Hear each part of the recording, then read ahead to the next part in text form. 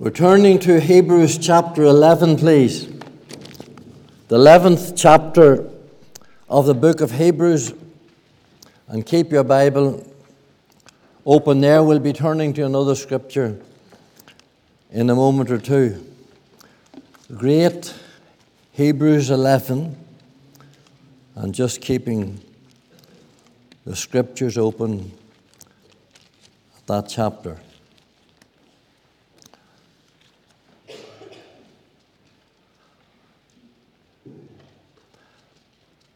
As we continue with this, our fourth message entitled Surviving the Sifting,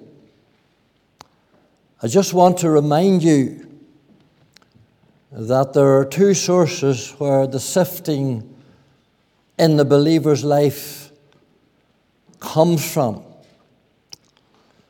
Sometimes it's God that does it. Sometimes it's God that does the shaking and the sifting along the road of life in our individual and family lives. And sometimes it's Satan. God does it to sift out the dross, the chaff, the leaven, to purify us, to cleanse us. And the devil, he does it for the opposite reason.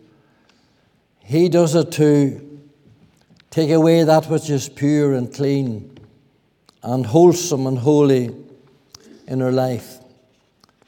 But there are many times, like in the story of Job in the Old Testament and Peter in the New Testament, that both the Lord and the devil are at work at the same time. And it's very interesting when you study the scriptures and you discover that. But all the time the sovereign hand of God is holding both sieves. And the devil only can shake and rattle and tempt as much as the Lord allows him to do. And the intensity of the sifting and the amount of the sifting is in the hand of God. And He knows when to stop it. He knows when to start it. He knows how to slow it down. And He knows exactly what to do. You know that from the book of Job, that the Lord spoke directly to Satan in the book of Job. And He said to Satan, "Hast thou considered my servant Job?" And then He gave him permission to touch everything that he had apart from touching his life. And once he got that permission, all the gates of hell were opened up upon Job and upon his family. It was the same with Peter in the New Testament. He said to Peter, the Lord said, "Simon, Simon, Satan has desired to sift you as wheat, but I have prayed for you." And that's very interesting and very noticeable, because the Lord had prayed for him before he went into the sifting that Peter went into. Now, I can say to you, I'll pray for you during the week, but I don't know what to pray for you for. But the Lord knows what's coming your way during the week. And He knows what sifting will come and what trials will come and what pressures will come. He knows all about it. And it's wonderful to know that He can say, "I have prayed for you." He has already done the praying, for He knows all things and what's going to happen. We always need to remember in all these siftings that we are enriched in all things. That wee verse came to me this morning, Ephesians 1 and verse 5, that we're enriched in everything. You think of that tonight.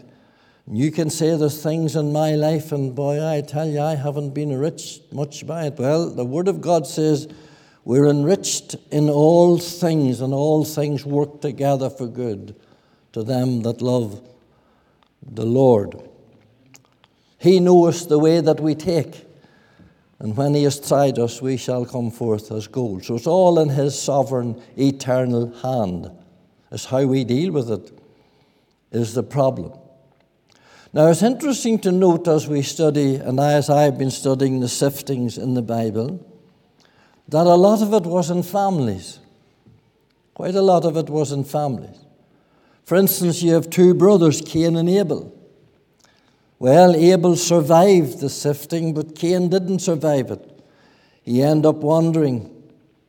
And then there was Jacob and Esau. Jacob survived the sifting, but Esau didn't. He ended up weeping. And then there's the man and the wife. There's Lot and his wife. You know that Lot got out of Sodom, but it just was with the skin of his teeth and the smell of smoke upon him. I don't want to get into heaven that way.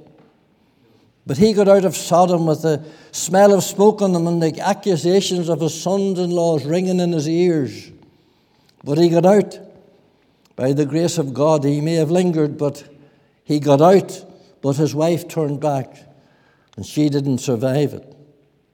And then you go on, of course, through other scriptures, and you'll find that the father and son, King David, he slipped and he fell and he stumbled and he wobbled, but he made it.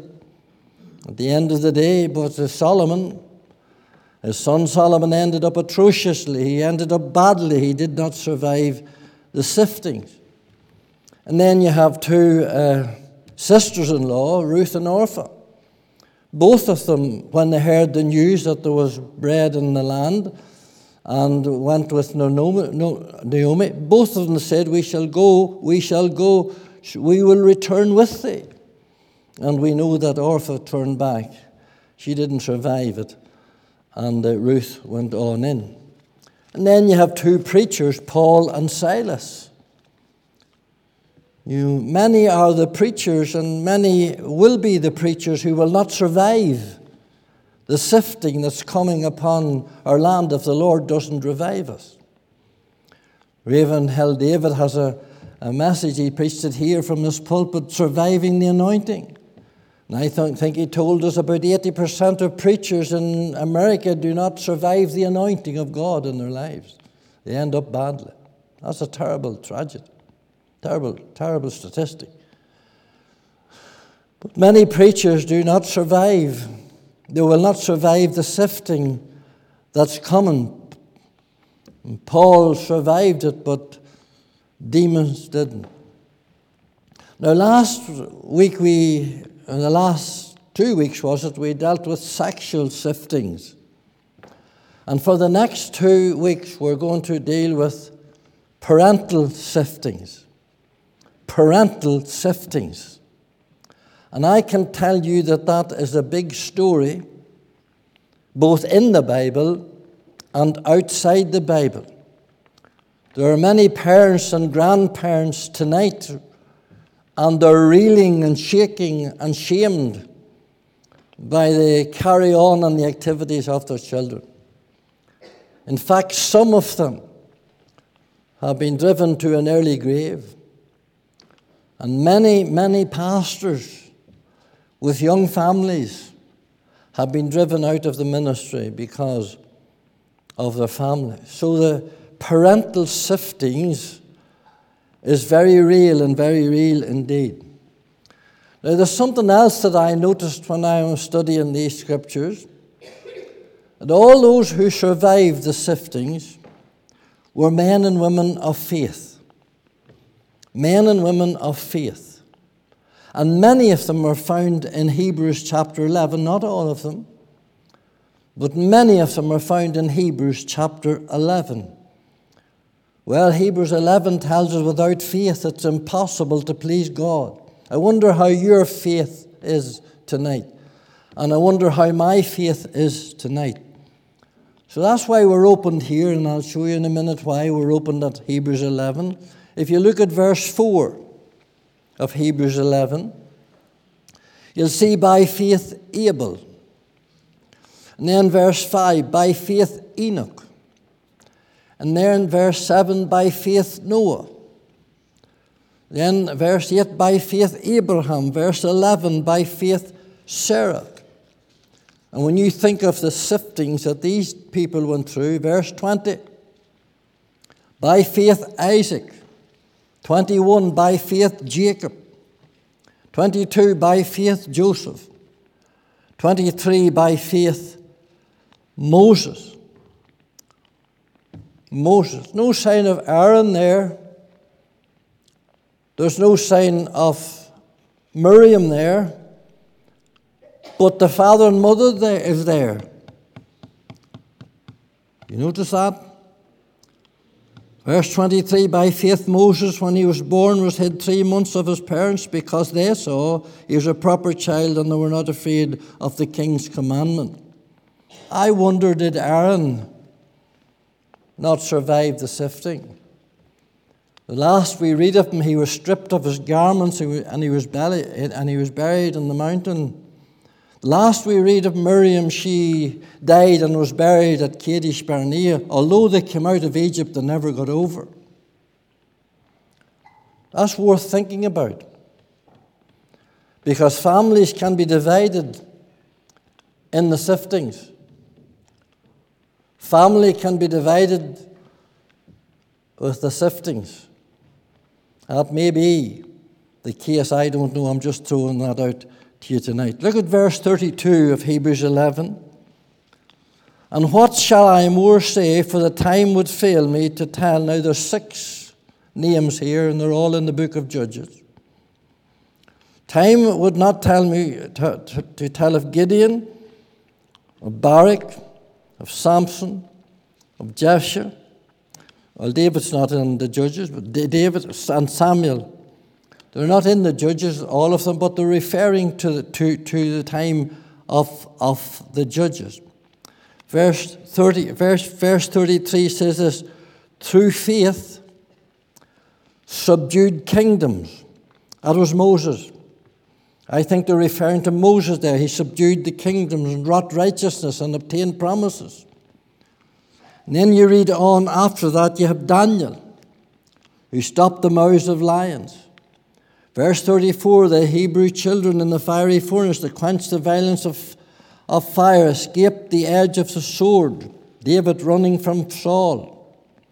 Out of weakness were made strong, waxed valiant in fight, and turned to fight the armies of Israel. All of them survived the siftings. Now here's what we're after tonight in verse 35. This is our text for tonight. Women received their dead raised to life again, and others were tortured, not accepting deliverance that they might obtain a better resurrection. What an awesome, mighty people these were. Now I want you to look at verse 35, the first part of it.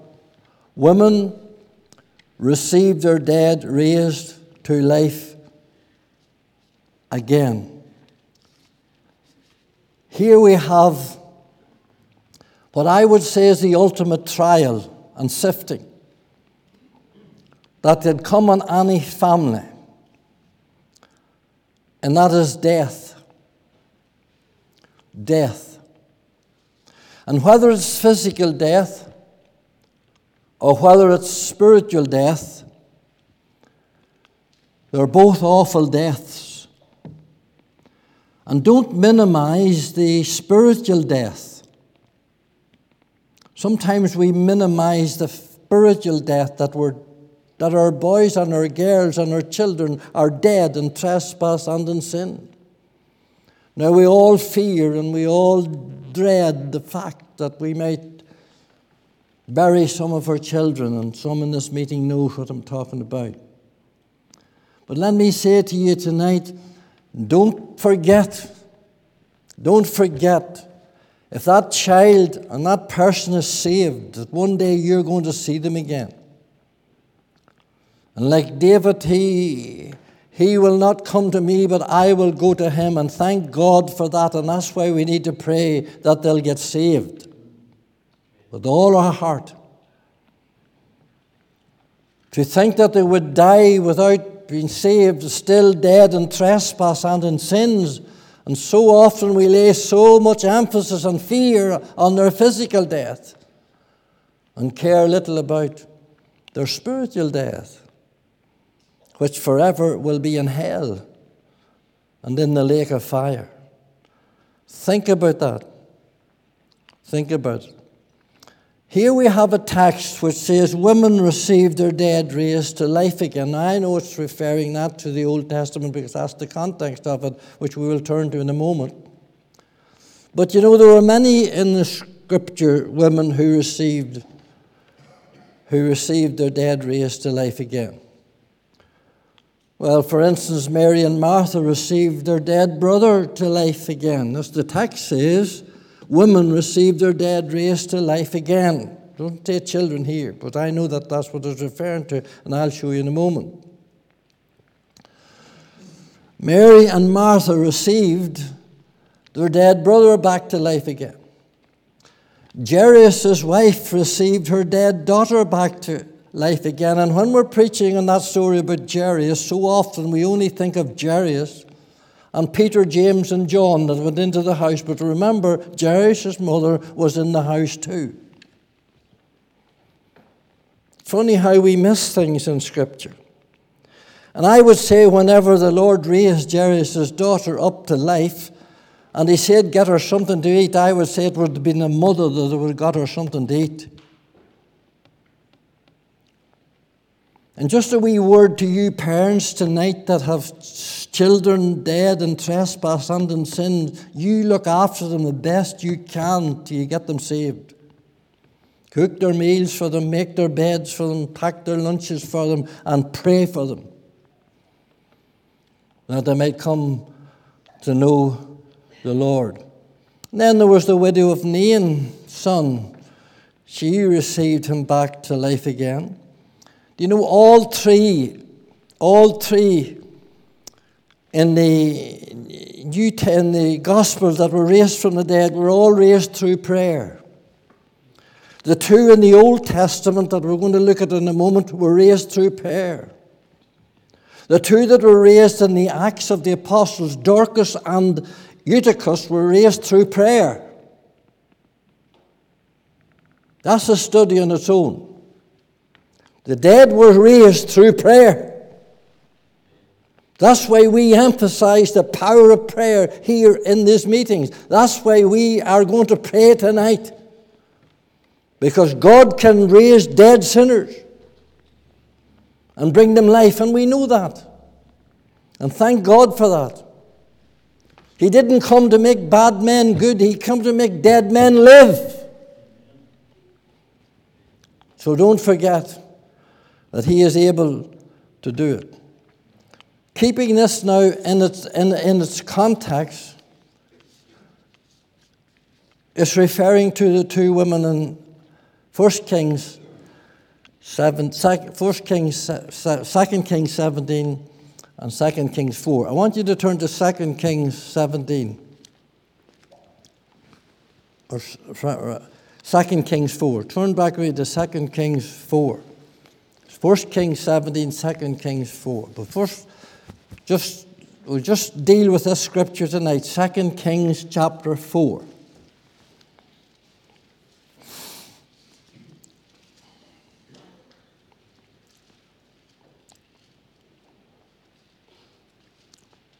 And verse 8. Now this is going to be our Bible study tonight and next week. So I want to take our time. We're following this text now in Hebrews. We're following this text in Hebrews where women received their dead brought to life again.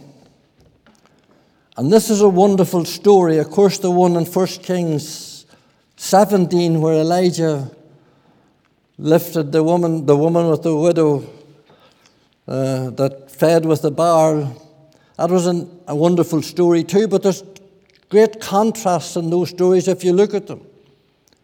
One was a widow. The other here, this one here is a husband. One was poor. This one here is wealthy woman. One Elijah supplied the need for. Here this woman supplies Elisha's need.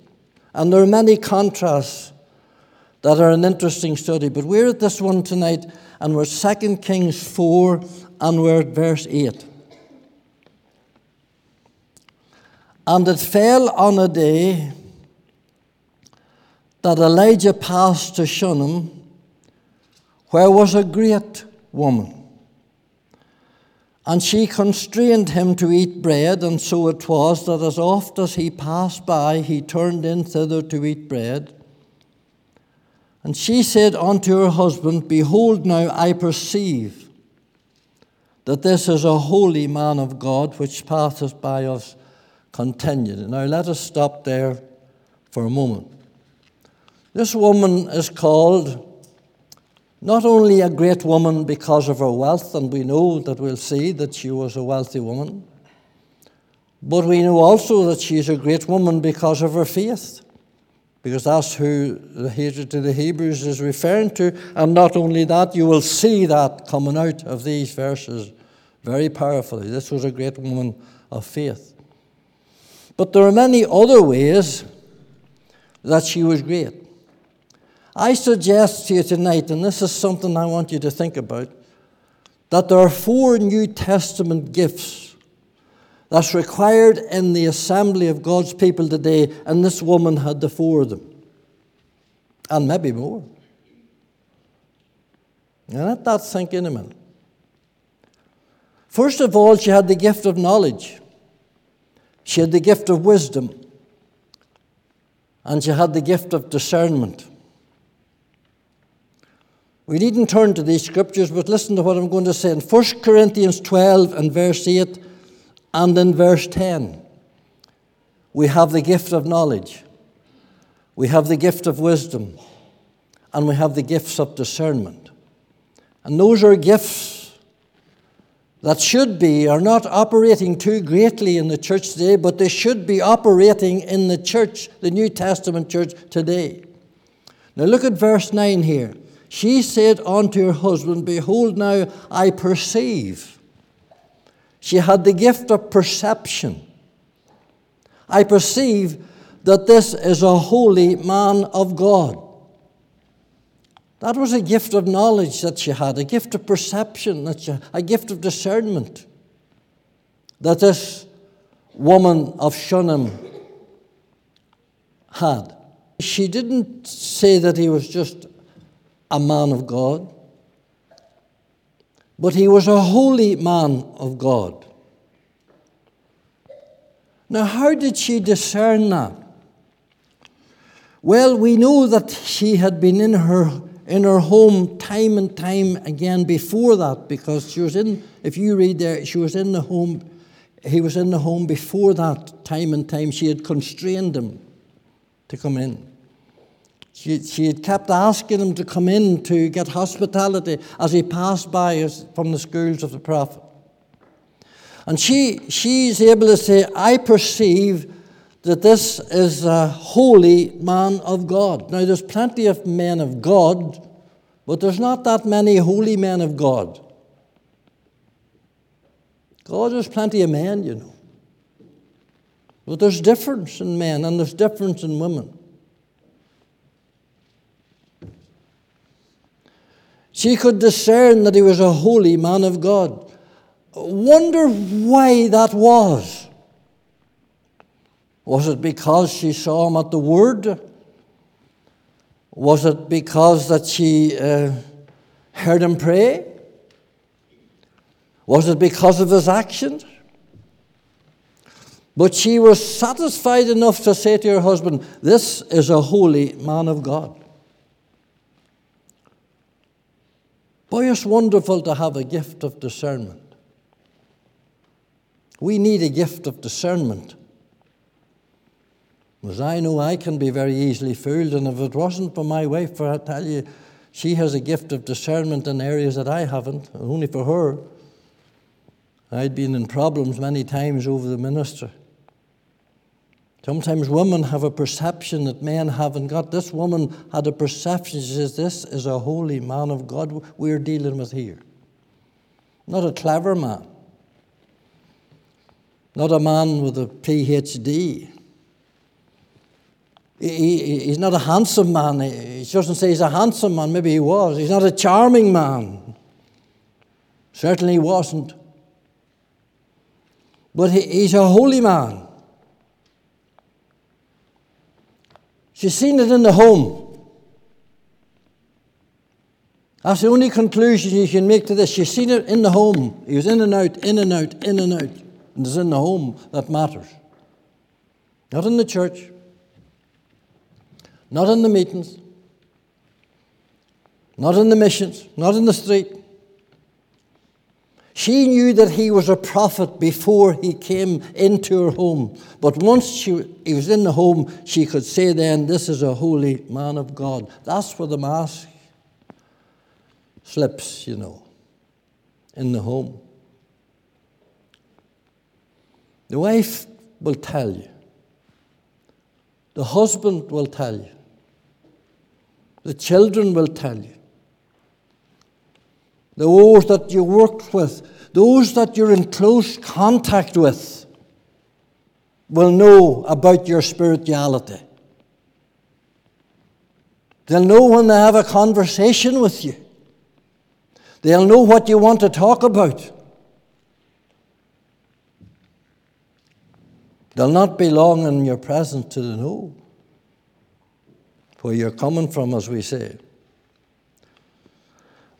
Not only was this woman knowledgeable and wise and discerning, she was hospitable. And that's another gift, Romans 12 and verse 13. She was given to hospitality. Or as Paul says, she was a lover of hospitality. I was very surprised when we put a hospitality book out there, when we were flooded with like 200 people on Sunday mornings or near it. There was only a half a dozen names went down into the hospitality book. Well, you see, hospitality is a gift that can be used for God. And I wonder how many of us would look around on a Sunday morning and say, there's a man now, and there's a woman, and there's a wee family, and we'll ask them to have their dinner. I remember Pat and I and the two girls, when I left the Baptist before I went to Woodford Fellowship. And it wasn't first Sunday we were in Woodford Fellowship, after the table was over, this businessman came over to us. He said, would you like to come to us for lunch? Well, it's not an easy thing for a woman to do. But this woman here, she had the gift of hospitality. She constrained him to come in. She wanted him to come in. Sometimes you ask somebody, would you like to come up for your tea, or would you like to come for your lunch? And you're sort of half thinking maybe they'll not come, hoping they'll say no. But that's not the way she was. God had blessed this woman. He had blessed her with wealth. He blessed her with property. He had blessed them with land. And she wanted to give back something to the Lord. And this was the way that she was going to do it. And what did they do? So she talked to the husband. We'll look at that in a moment. She talked to the husband, and they built a little chamber, an annex outside their dwelling for this man to come in when he was coming to and fro. And so that he could come in, there was a bed in it for rest. You'll read it there in those scriptures in verse 10. There was a bed in it for rest, there was a table for food, and there was a stool for prayer, and there was a candlestick for light. What more did he want? Old Dick Shaw used to pray here in the prayer meeting, thank God for a pillow under my head and a roof over it. What more did he want? He didn't want anything more. He was so content, you'll see in a minute, with what he had. And so was she. Boy, it's good to be content. Good to be content. Just a little chamber. A little chamber. Do you know, whenever Nehemiah was building the walls, I think so in the 8th chapter, I didn't have time to look it up, in the 8th chapter, there are 38 names mentioned. And it says that these family worked next to their house. next to their house. They built next to their house, next to their house. But when it comes to a man the name of Meshullam, it doesn't seem to have any family. He's the only one that says chamber. Meshullam had a wee chamber. Do you know where the chamber was? It was at the east gate. Of course, the eastern gate's closed tonight, but that's the gate that the Lord Jesus Christ is going to be open when he comes back. It's the beautiful gate of the temple, the eastern gate. I tell you, I could get a sermon there very quick. Oh, he just had a wee chamber, just a wee modest dwelling at the eastern gate, waiting towards the coming of the Lord. Hallelujah. There'll be no trouble with his land and houses. There'll be no family fighting over what Meshullam has when the Lord comes. He's not wasting his days and his time making money to give it to somebody else. Oh, no. Just a wee chamber. That's all this man wanted. And when he got this wee chamber, he wanted to reciprocate. He wanted to do something for this woman. Look at verse 12.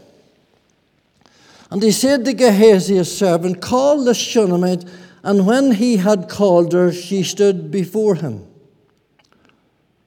And he said unto him, say now unto her, behold, thou hast been careful for us with all this care. What is to be done for thee? Wouldest thou be spoken for to the king or to the captain of the host? And she answered, I dwell amongst my own people. I tell you that Elisha had some clout with the king. Do you know why? Because of the chapter before that. He had the power to destroy the Moabites. Remember, they dug the ditches. And the captain of the host. This man could have got whatever he wanted. And he says to her, I'll speak to you, to the king. And I'll get you whatever you want. Jesus, I don't want anything. Oh, I love the answer. I love this woman's answer. I'll tell you in verse 13, she answered, I dwell among mine own people. Do you know what that means? You follow that up. I am very content amongst my own people. I'm very content amongst my own people. You know, godliness with contentment is great gain. She was so content with what she had, and she hadn't a child at this stage. Now listen to me. And there was no stigma greater for a Hebrew woman. There was nothing they desired more. All they want to do now is kill them. But there was nothing she desired more. There was nothing in the heart. It was like an affliction from God when a Hebrew woman hadn't a child. We don't understand that here in this culture. But even without that, she was contented. Oh boy, she was a woman of faith. She was a great woman of hospitality. You'll see she was a great woman of gentleness and kindness and faith and love. What a woman! She was. She was so content. This wasn't a woman who flit from one place to another, run from one meeting to another. She was just at home where she was with her own people. And she was content like Moses in the backside of the wilderness to dwell there. She was knowledgeable. I think she was great because she was knowledgeable. I think she was great because she was hospitable. And I think she was great because she was respectable. Because whenever he called her in verse 15, look at verse 15. And he said, call her. And when he had called her, she stood in the door.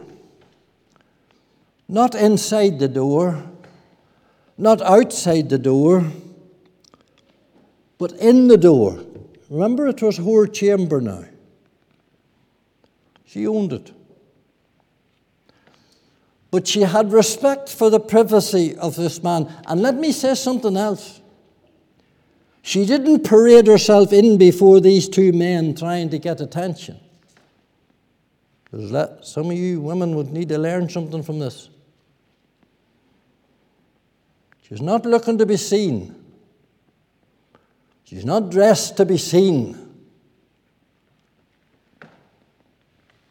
I wonder sometimes what certain motives are of those who come into the meeting and parade themselves. I wonder sometimes what their motives in their heart is. But I can't answer that. Let's go again here. There's something else very important here. She was submissible to her husband. She never done one thing that she didn't tell him or involve him. Now watch this. Although she was a lot older, that's the reason that she had no child. Verse 14, Gehazi said that. He said, what then is to be done for her? And Gehazi answered, verily she has no child, and her husband is old. He was a lot older. And this was why she had no child, but she was still contented. Now look at verse 9. And she said unto her husband, behold, now I perceive that this is a holy man of God, which passes by us continually. Now watch this. Which passes by us. The both of them's there. Verse 10, let us make a little chamber, I pray thee, on the wall. Let us set for him there a bed, a table, a stool, and a candlestick, and it shall be when he cometh to us that he shall turn in hither. I pray, she said, will you give me permission to do this? Are you agreed with this? Are we both on the same wavelength here with this? I tell you, that's very, very important. What splits, what rows could have been avoided in families and in homes if people were transparent one with another, especially men and wives.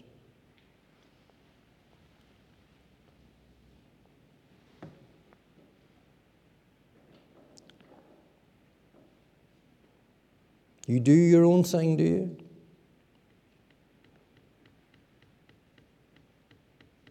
I went to a certain place one day and I met the wife. I said, how's your husband? She says, he's in there. He's in there and he's like the devil. And then she told me why he was like the devil. When I went in to talk to him, if you'd asked me what he was like, I'd say there was 10 devils in him.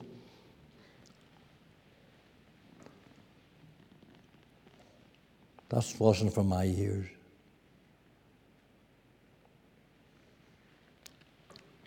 Wasn't for my ears. How is it with your wife, your husband?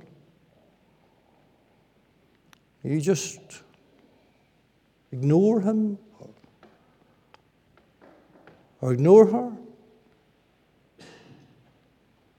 Well, we need to get back to the marriage vows again. A lot of strife and a lot of trouble comes here. I haven't one word to say against this man right throughout this whole situation. And if I had, I would. And he gets a lot of criticism, but not from me.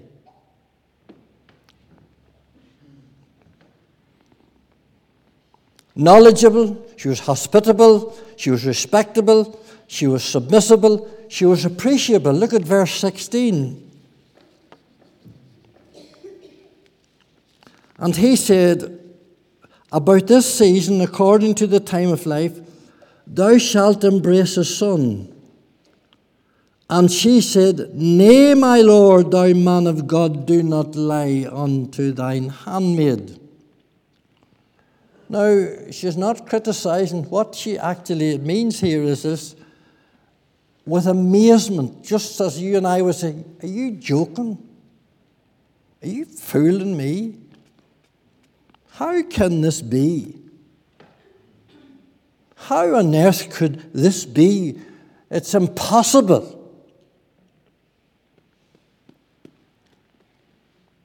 She was appreciable of what he was going to do for her, and she believed it, even though she did remonstrate. In verse 17, and the woman conceived and bare a son at that season, that Elisha had said unto her, according to the time of life. Now, fast forward 4 to 5 years. And you're going to have to fast forward to next Wednesday night, for I'm going to stop in a minute. Fast forward 4 or 5 years, because I believe, as well as others, and I have studied it for myself, I believe that this boy was now 4 or 5 years of age. And what we have now is minimum words with a maximum woe. Let's open it up for you. And when the child was growing,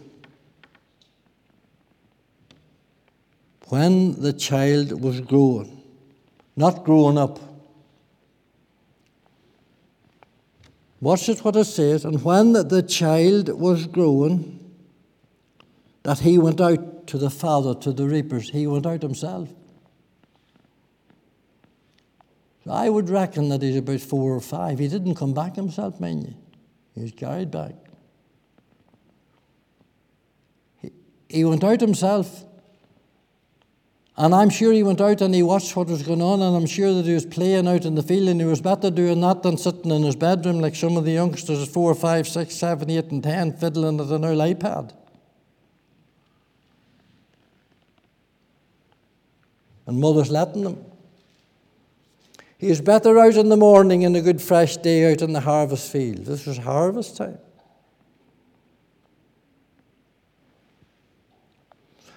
I think he was about 4 or 5 because she nursed him. Read on, well, it's there for yourself. And he said unto his father, my head, and he knew where his head was. And he said to a lad, carry him to his mother. And I don't blame him one bit for the whole attacks that this man has got, but why didn't he bring... How did he know? A busy man. He didn't know when the child was going to die. Do you not think he would have went with the child? Then your 4-year-old can tell lies too. And they can exaggerate. And when he left the field, there mightn't have been very much wrong with him, so I'm not attacking this man at all.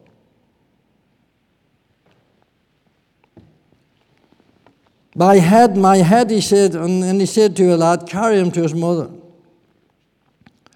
And when he had taken him and brought him to his mother, he sat on her knees till noon, and then died. He dandled her on her knees, so she mustn't have been, and then he carried her up to the loft, so she mustn't have been too old.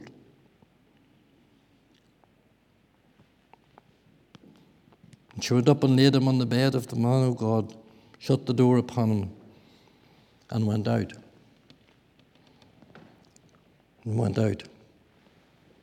She's in the sieve now. And the devil's at one end of it, and the Lord's at the other end of it. And there's some rattling match now. This is where the rubber meets the road. This is where Psalm 101 and verse 1 stays in, I will sing in mercy and in judgment. It's all right singing when you're in the harvest field. And remember, the harvest field speaks of busyness, and the harvest field speaks of joyfulness.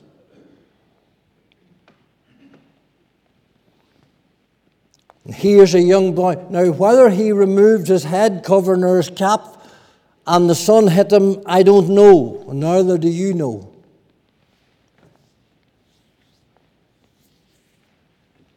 Because a 4 or 5-year-old not do what they're told all the time.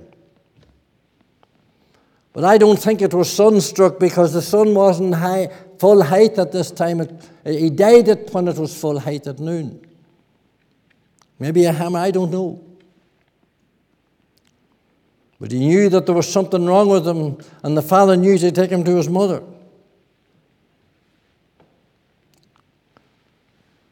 Now, the harvest field speaks of busyness and of joyfulness. Well, I tell you, the business can be stopped very quick.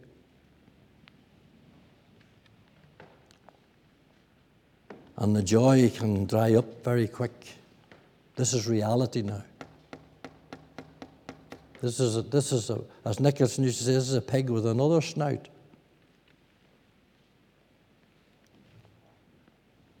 This has changed today. Aye, and many's today. Now, come back next week. How did you deal with it? How should you deal with this sifting?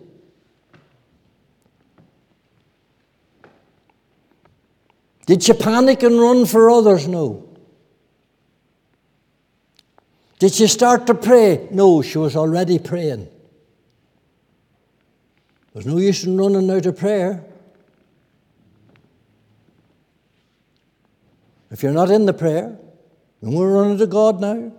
I know He'll be there, and I know He'll answer you, and I know He'll help you. You can't build up a prayer in a half an hour.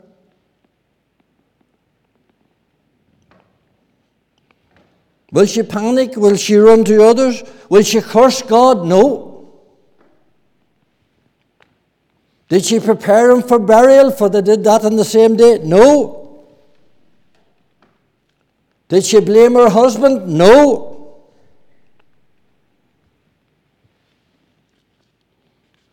You'll see next week what she did.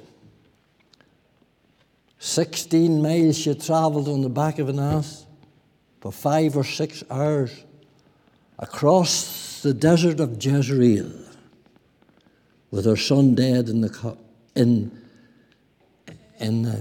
closet in the prophet's chamber, and she said, "It is well.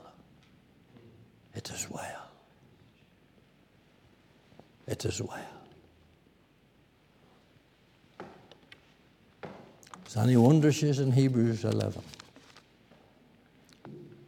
Let us pray.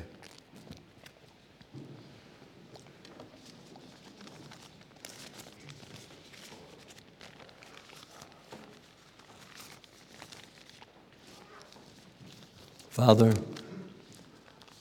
bless thy word. Bless thy word, Lord. It's your word. May we learn from this. May we feed on this. May we emulate this, Lord, in our lives. And I thank you, Lord, for those good, great women. They're all around us, indeed, who stand their ground, who believe God in the midst of battles and afflictions and trials. Lord, we realize that the day can turn very quickly. We thank you for the day that we are blessed, but we are enriched in all things. We pray and thank you for those tonight who have lived through this, Lord, and know what we're talking about. But, oh God, we pray that you will show us something more from thyself as we wait on in thee and as we go to prayer for those children that are dead in trespass and in sin. Oh God, he or she that liveth in pleasure is dead while they live. Dead. God help us, and only God can raise the dead. And Father, we bless thee that you raise dead sinners. Snap their bondage and their fetters and set them free. Pray in Jesus' name that you'll remember us as we wait on in prayer for Christ's sake.